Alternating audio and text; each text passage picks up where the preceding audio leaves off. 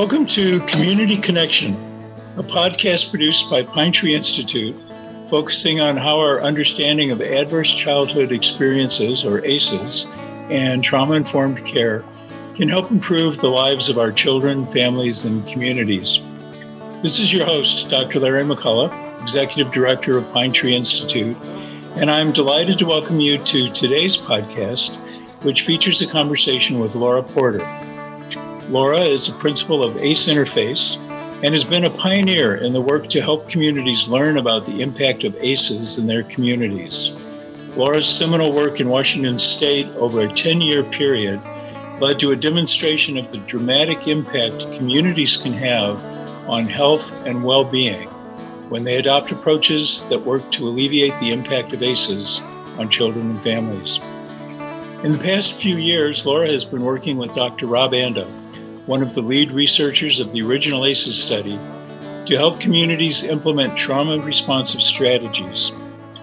Pine Tree Institute has been very happy to work with Laura and Dr. Anda as part of their Master Trainer Initiative, which has developed a method to train groups of dedicated individuals to take this message to their communities. This program today is being recorded in the U.S. in the middle of dealing with the worst viral epidemic in recent years, which has created the risk of increased traumatic experiences for many children and families in our communities. So this is a particularly important time to gain some understanding of how communities might work together to alleviate some of the negative consequences of this tremendous national tragedy. Laura, thank you so much for joining us today. Thank you, Larry. It's my pleasure. Well, delighted to have you and delighted to be speaking with you. Now, as you know, many of our listeners are familiar with the concept of adverse childhood experiences, or ACEs, and community-based responses. But maybe we could start with you explaining a little bit about ACEs and also how you originally became engaged in this work. Sure. Well, Dr. Robert Anda and Dr. Vincent Folletti, two doctors who were doing research and preventive medicine practice, began to wonder if there wasn't something driving the rates of health problems that they saw in their patient population and their research populations. When they got together to talk about it, they both were hypothesizing that maybe adversity during development, during the childhood years, was changing biology and neurobiology in a way where people's lives would be impacted. And so they partnered to create the Adverse Childhood Experience Study, which was the largest study of its kind, over 17,000 participants. They looked at 10 kinds of adversity, 3 kinds of abuse, 2 kinds of neglect, and 5 kinds of household dysfunction that create stress for children. And what they found was that those adverse childhood experiences, abuse, neglect, and household dysfunction, are really common. And they're common in all race, ethnicity groups. They're common in all socioeconomic groups. And they're interrelated. They rarely come in singles. In families that have one, it's very likely that they would have more than one. And the pileup, the accumulation of different kinds of adversity in children's lives really makes a huge difference for the life course health. So adverse childhood experiences are driving the population rates of things like depression and other kinds of mental health challenges, substance abuse challenges, heart disease, diabetes, and other kinds of chronic disease, and also workforce problems. So the way I got involved with this study was I was working as a liaison between the governor's cabinet and 42 community collaboratives across the state, including 10 tribal groups. And our job was to reduce the rates of 7 major social problems. And what we saw on the ground in communities were different disciplines arguing with each other. Whose problem was more important? Is dropping out of school more important, or is substance abuse more important? And on and on and on. And so we were just asking ourselves, what kind of information, if it were flowing through the system, would stop that arguing and bring people together and cause communities to really find high leverage, interesting kinds of strategies that would make a difference in people's lives. And when we heard about the Adverse Childhood Experience Study, we thought, maybe this is it. And we brought in a neuroscientist first, Dr. Martin Teicher from Harvard University and McLean Hospital. And then both Vince Folletti and Rob Anda began to speak regularly with our neuroscience partners. And we were right that this information about how adversity during childhood affects people and how it's driving so many problems at once is really powerful research. And it's powerful because if we prevent ACEs, if we prevent this transmission of adversity from one generation to the next, we reduce all those problems at once. We don't have to argue anymore about whose problem is more important. We just solve them all. And that's, in fact, what we saw in Washington when we shifted our focus in this way. Well, it's so inspiring. And as you know, I've been personally inspired by this work. Very, very excited. And at Pine Tree, we're really excited. We're going to be starting soon, launching next week, our Master Trainer Initiative. And I'm curious to know how you came up with the Master Trainer idea, how that strategy evolved, and also what kind of results you're seeing from training Master Trainers around the country. Well, we provided education in Washington first, in partnership with my education director, Krista Goldstein-Cole. And Krista trained people how to talk about ACEs in a way, ACEs meaning adverse childhood experience, in a way that was really compassionate and that was very intentionally designed to reduce shame and to reduce blame and to create an opportunity for people to realize that we just didn't know how powerful these things were a generation ago. We're standing in the first generation that can fully hold this information and pass it on and prevent adversity, which is so powerful. And we found that education to be so successful in Washington that when I moved from state service here in Washington to starting a small business with Dr. Anda, we decided that we would bring that to scale across the country by training people how to train others. So that instead of just Krista training others, there would be hundreds and hundreds now, over 1,500 people that are not only qualified to teach about adverse childhood experience, but also are qualified to train others how to teach about it. And we teach this bundle of science. We nicknamed it NEAR, Neuroscience, Epigenetics, ACEs, and Resilient Communities. And so that people can really hold this information and realize that we do have the power to dramatically reduce the rates of all, chronic disease and substance abuse and mental health challenges and worker injury and on and on and on. It's powerful information and people love to teach about it. I will say, Larry, there are some ways of teaching about it that are not so great. And so part of the reason that Rob Anda and I decided to invest in this idea of master trainers was to make sure that the education about ACEs was, positive and upbeat and was intentionally designed to reduce blame and shame. Parents do well if they can, and they do well with support. And so we're really committed to supporting parents and supporting communities and making sure the word gets out about ACEs in a way where people realize that people struggle. If they had ACEs, they may struggle, but that doesn't mean that they're going to be ineffective, right? They may have challenges in their life, but they may also be fabulous parents who are able to pass on to their children a lot of safety and love and caring. So that's the frame we use, and we think it's really an important part of teaching about ACEs. Yeah. Well, as you know, that has been such an important aspect for us at Pine Tree, that whole positive approach to it and reducing the shame and the blame. And I'm curious, as you know, I've talked a lot with some of the trainers in Michigan and some other areas. Are you hearing any results in other communities from master trainers working, like what kinds of impact they're having in communities? Well, the most obvious is an improved knowledge about the science, and that improved knowledge also shifts attitudes. It reduces stigma around some of these kinds of challenges that come from ACEs, like mental health challenge and chronic disease challenges. But also, we're seeing big changes in education systems, the changes in discipline, changes in the way K-12 systems are managing their relationship with families and children. We're seeing changes in the role that law enforcement has in a community. We have lots of master trainers who are in the law enforcement and justice field.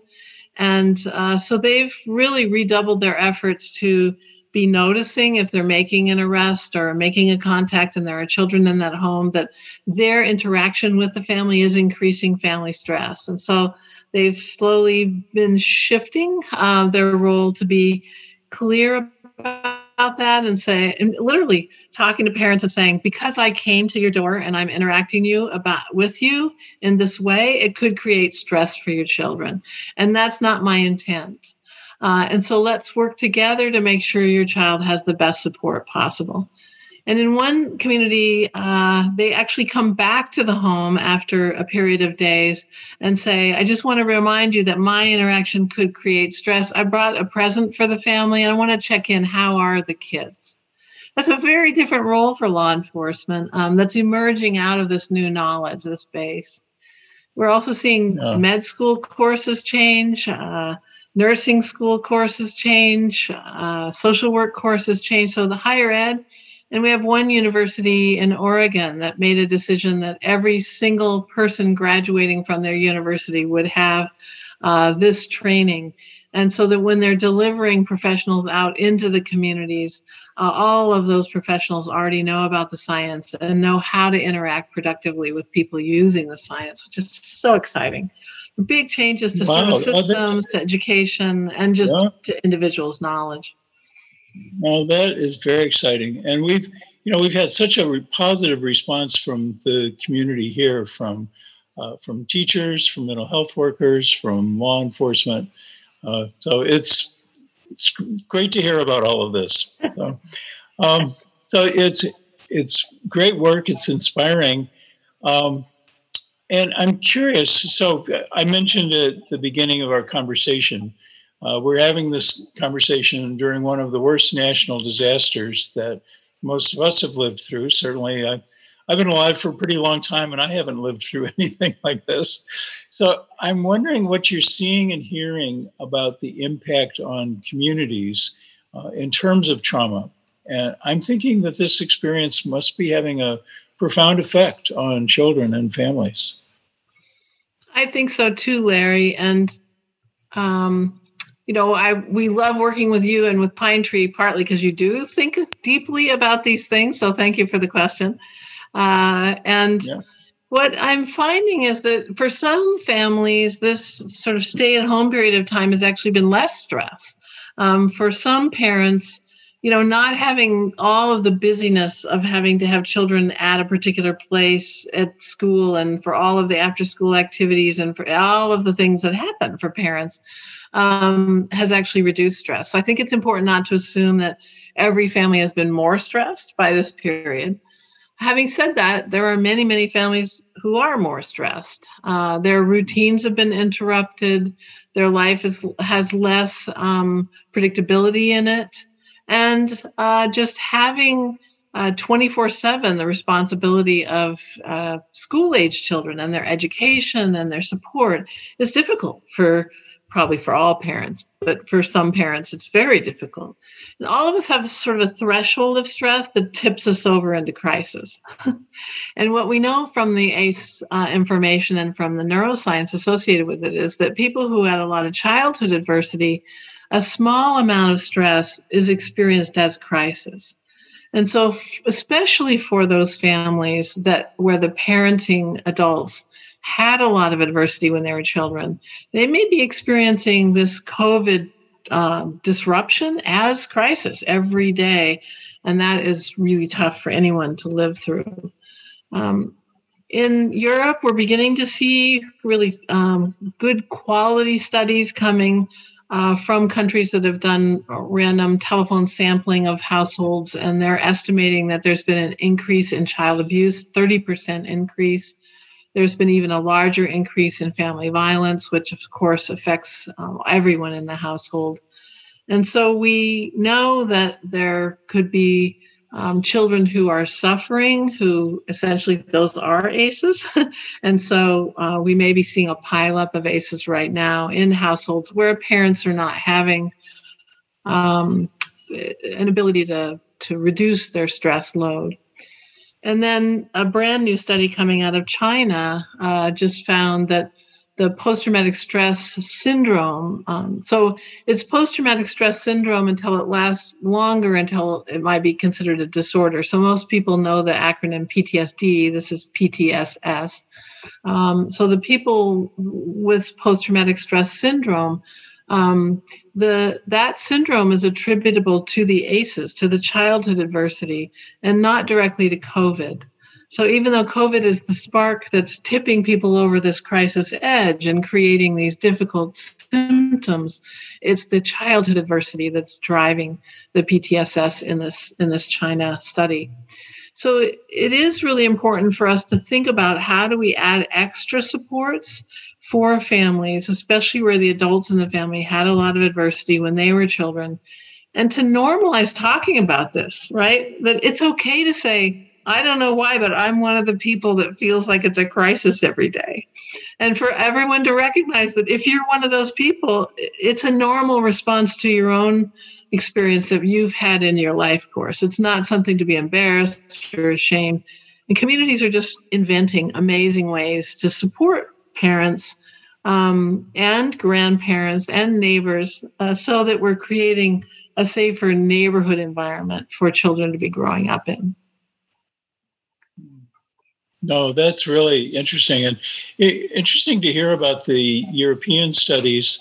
In one of our other pine tree projects, we're working with the whole group of service providers for the city of Portsmouth, New Hampshire, and when we were able to reconnect after the beginning of the pandemic, we heard it all. Domestic violence had increased.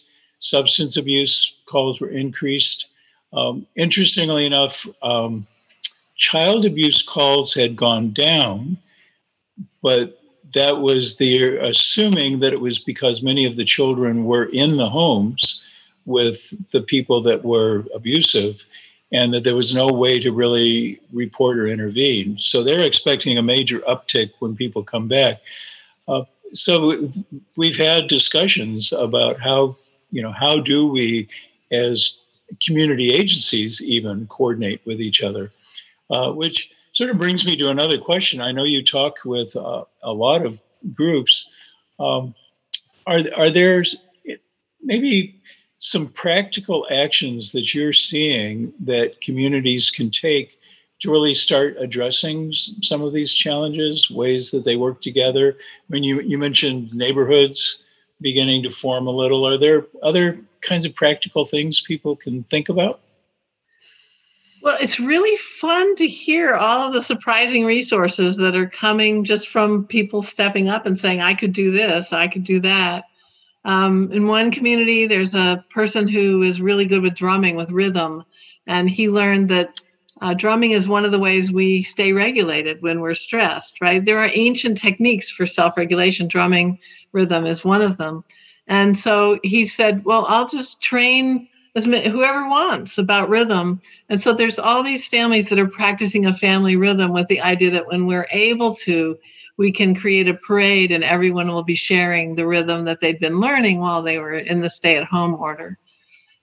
So that's one of my favorites. I'm working with one community that's had a series of disasters. COVID is one that is significant, but they've had almost 9 consecutive years of major disasters.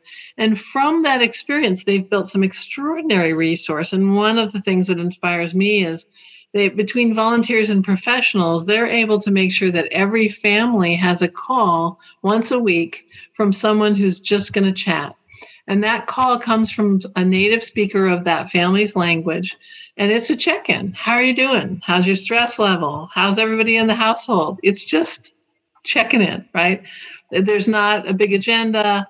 But if there is tremendous stress in that household that week, then that volunteer or that professional can say, gee, it seems like over the top this week for anybody would be struggling with all the things that you have that you're working with.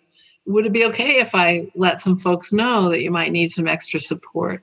And so this community's created this system where that family's name goes into sort of a pooled set of social workers that are working in many agencies, but whoever has the time can follow up.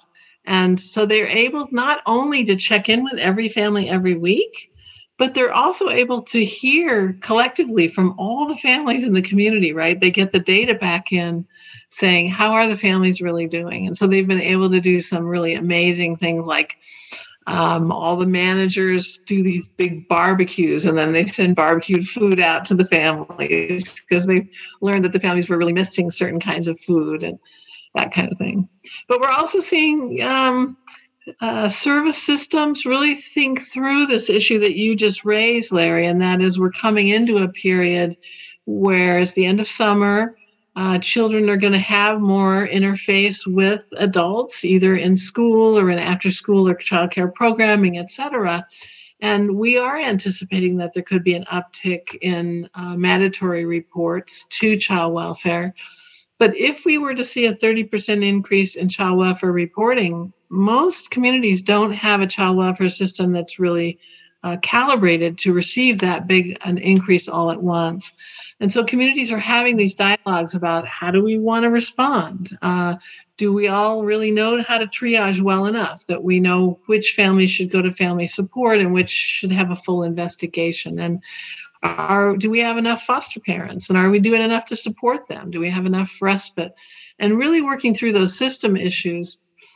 And when I talk to those communities that are doing that, I'm reminded that our communities have done a lot to celebrate health workers and the heroism that they are contributing to community by going to work every day in hospitals and clinics and working with COVID patients.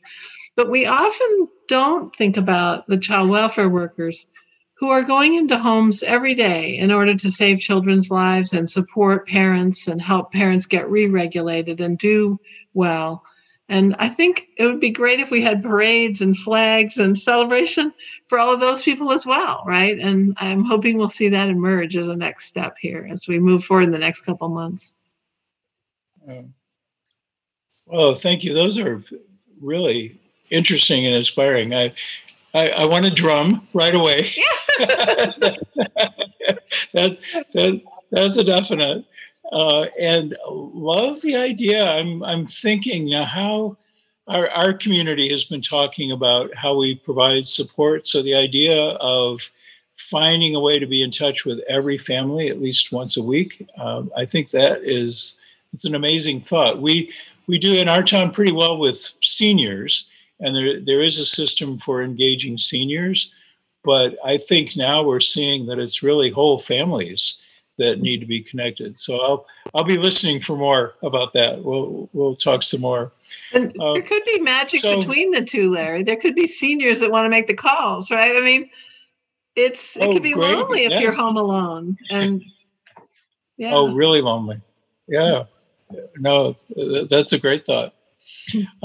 So looking ahead, and I know you always are looking ahead, but particularly given some of the challenges, what are some of the things we should focus on sort of going forward as we are thinking about coming out of the pandemic and really focusing on building our communities of the future? What should we be thinking about?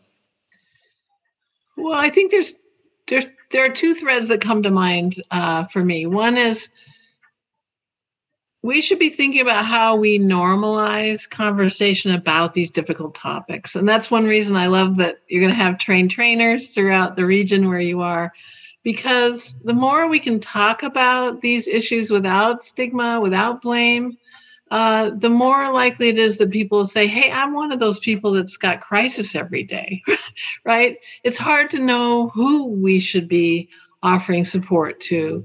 And our systems are built so that we offer support only when things completely break down. And wouldn't it be great if we could just talk about these things and say, okay, let's figure out how to get a little more support around you if you're one of the people that experiences crisis. Or if we normalize these conversations, we can help people build emergency plans where they know when their stress gets to a certain level, they go for a jog, or they drum, or they sing, or any of these things that help with self-regulation. So I think that that's important to be thinking about now and into the future, is how are we structuring communication so that it's normal to talk about these issues. And then the second thing that comes to mind is that we have come through this period of time where all of our systems have been learning whole new ways of doing business. They've had to, especially our health and education systems. And I think it's important for us to document which things have worked for whom, and in what context. Because when we move out of this period where we're mostly staying at home, there will be a tendency to try to go back to all old ways.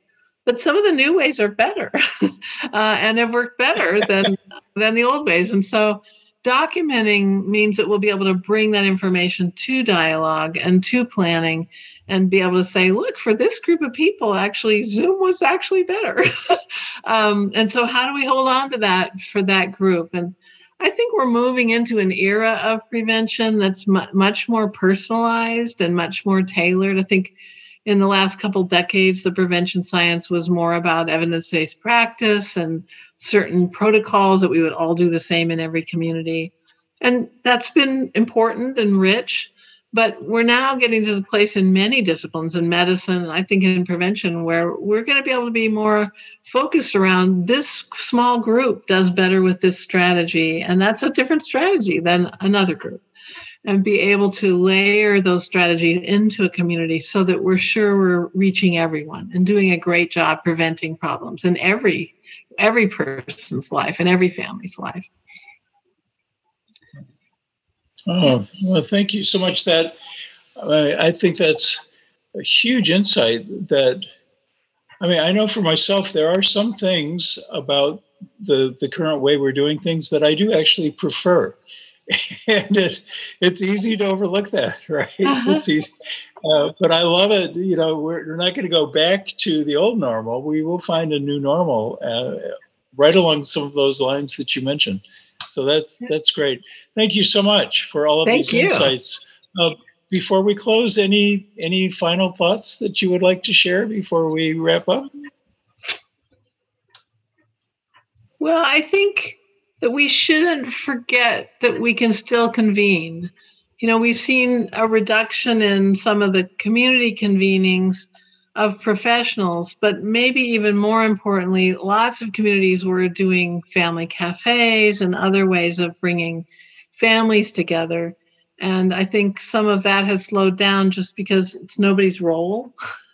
And I think it's important for people to recognize that anyone can step up and say, hey, I'm going to do a Thursday night Zoom for parents of 2-year-olds. And if you're a parent of 2-year-old, why don't you join me, right? It doesn't have to be formal, and it doesn't have to be perfect to be useful and helpful for people's lives.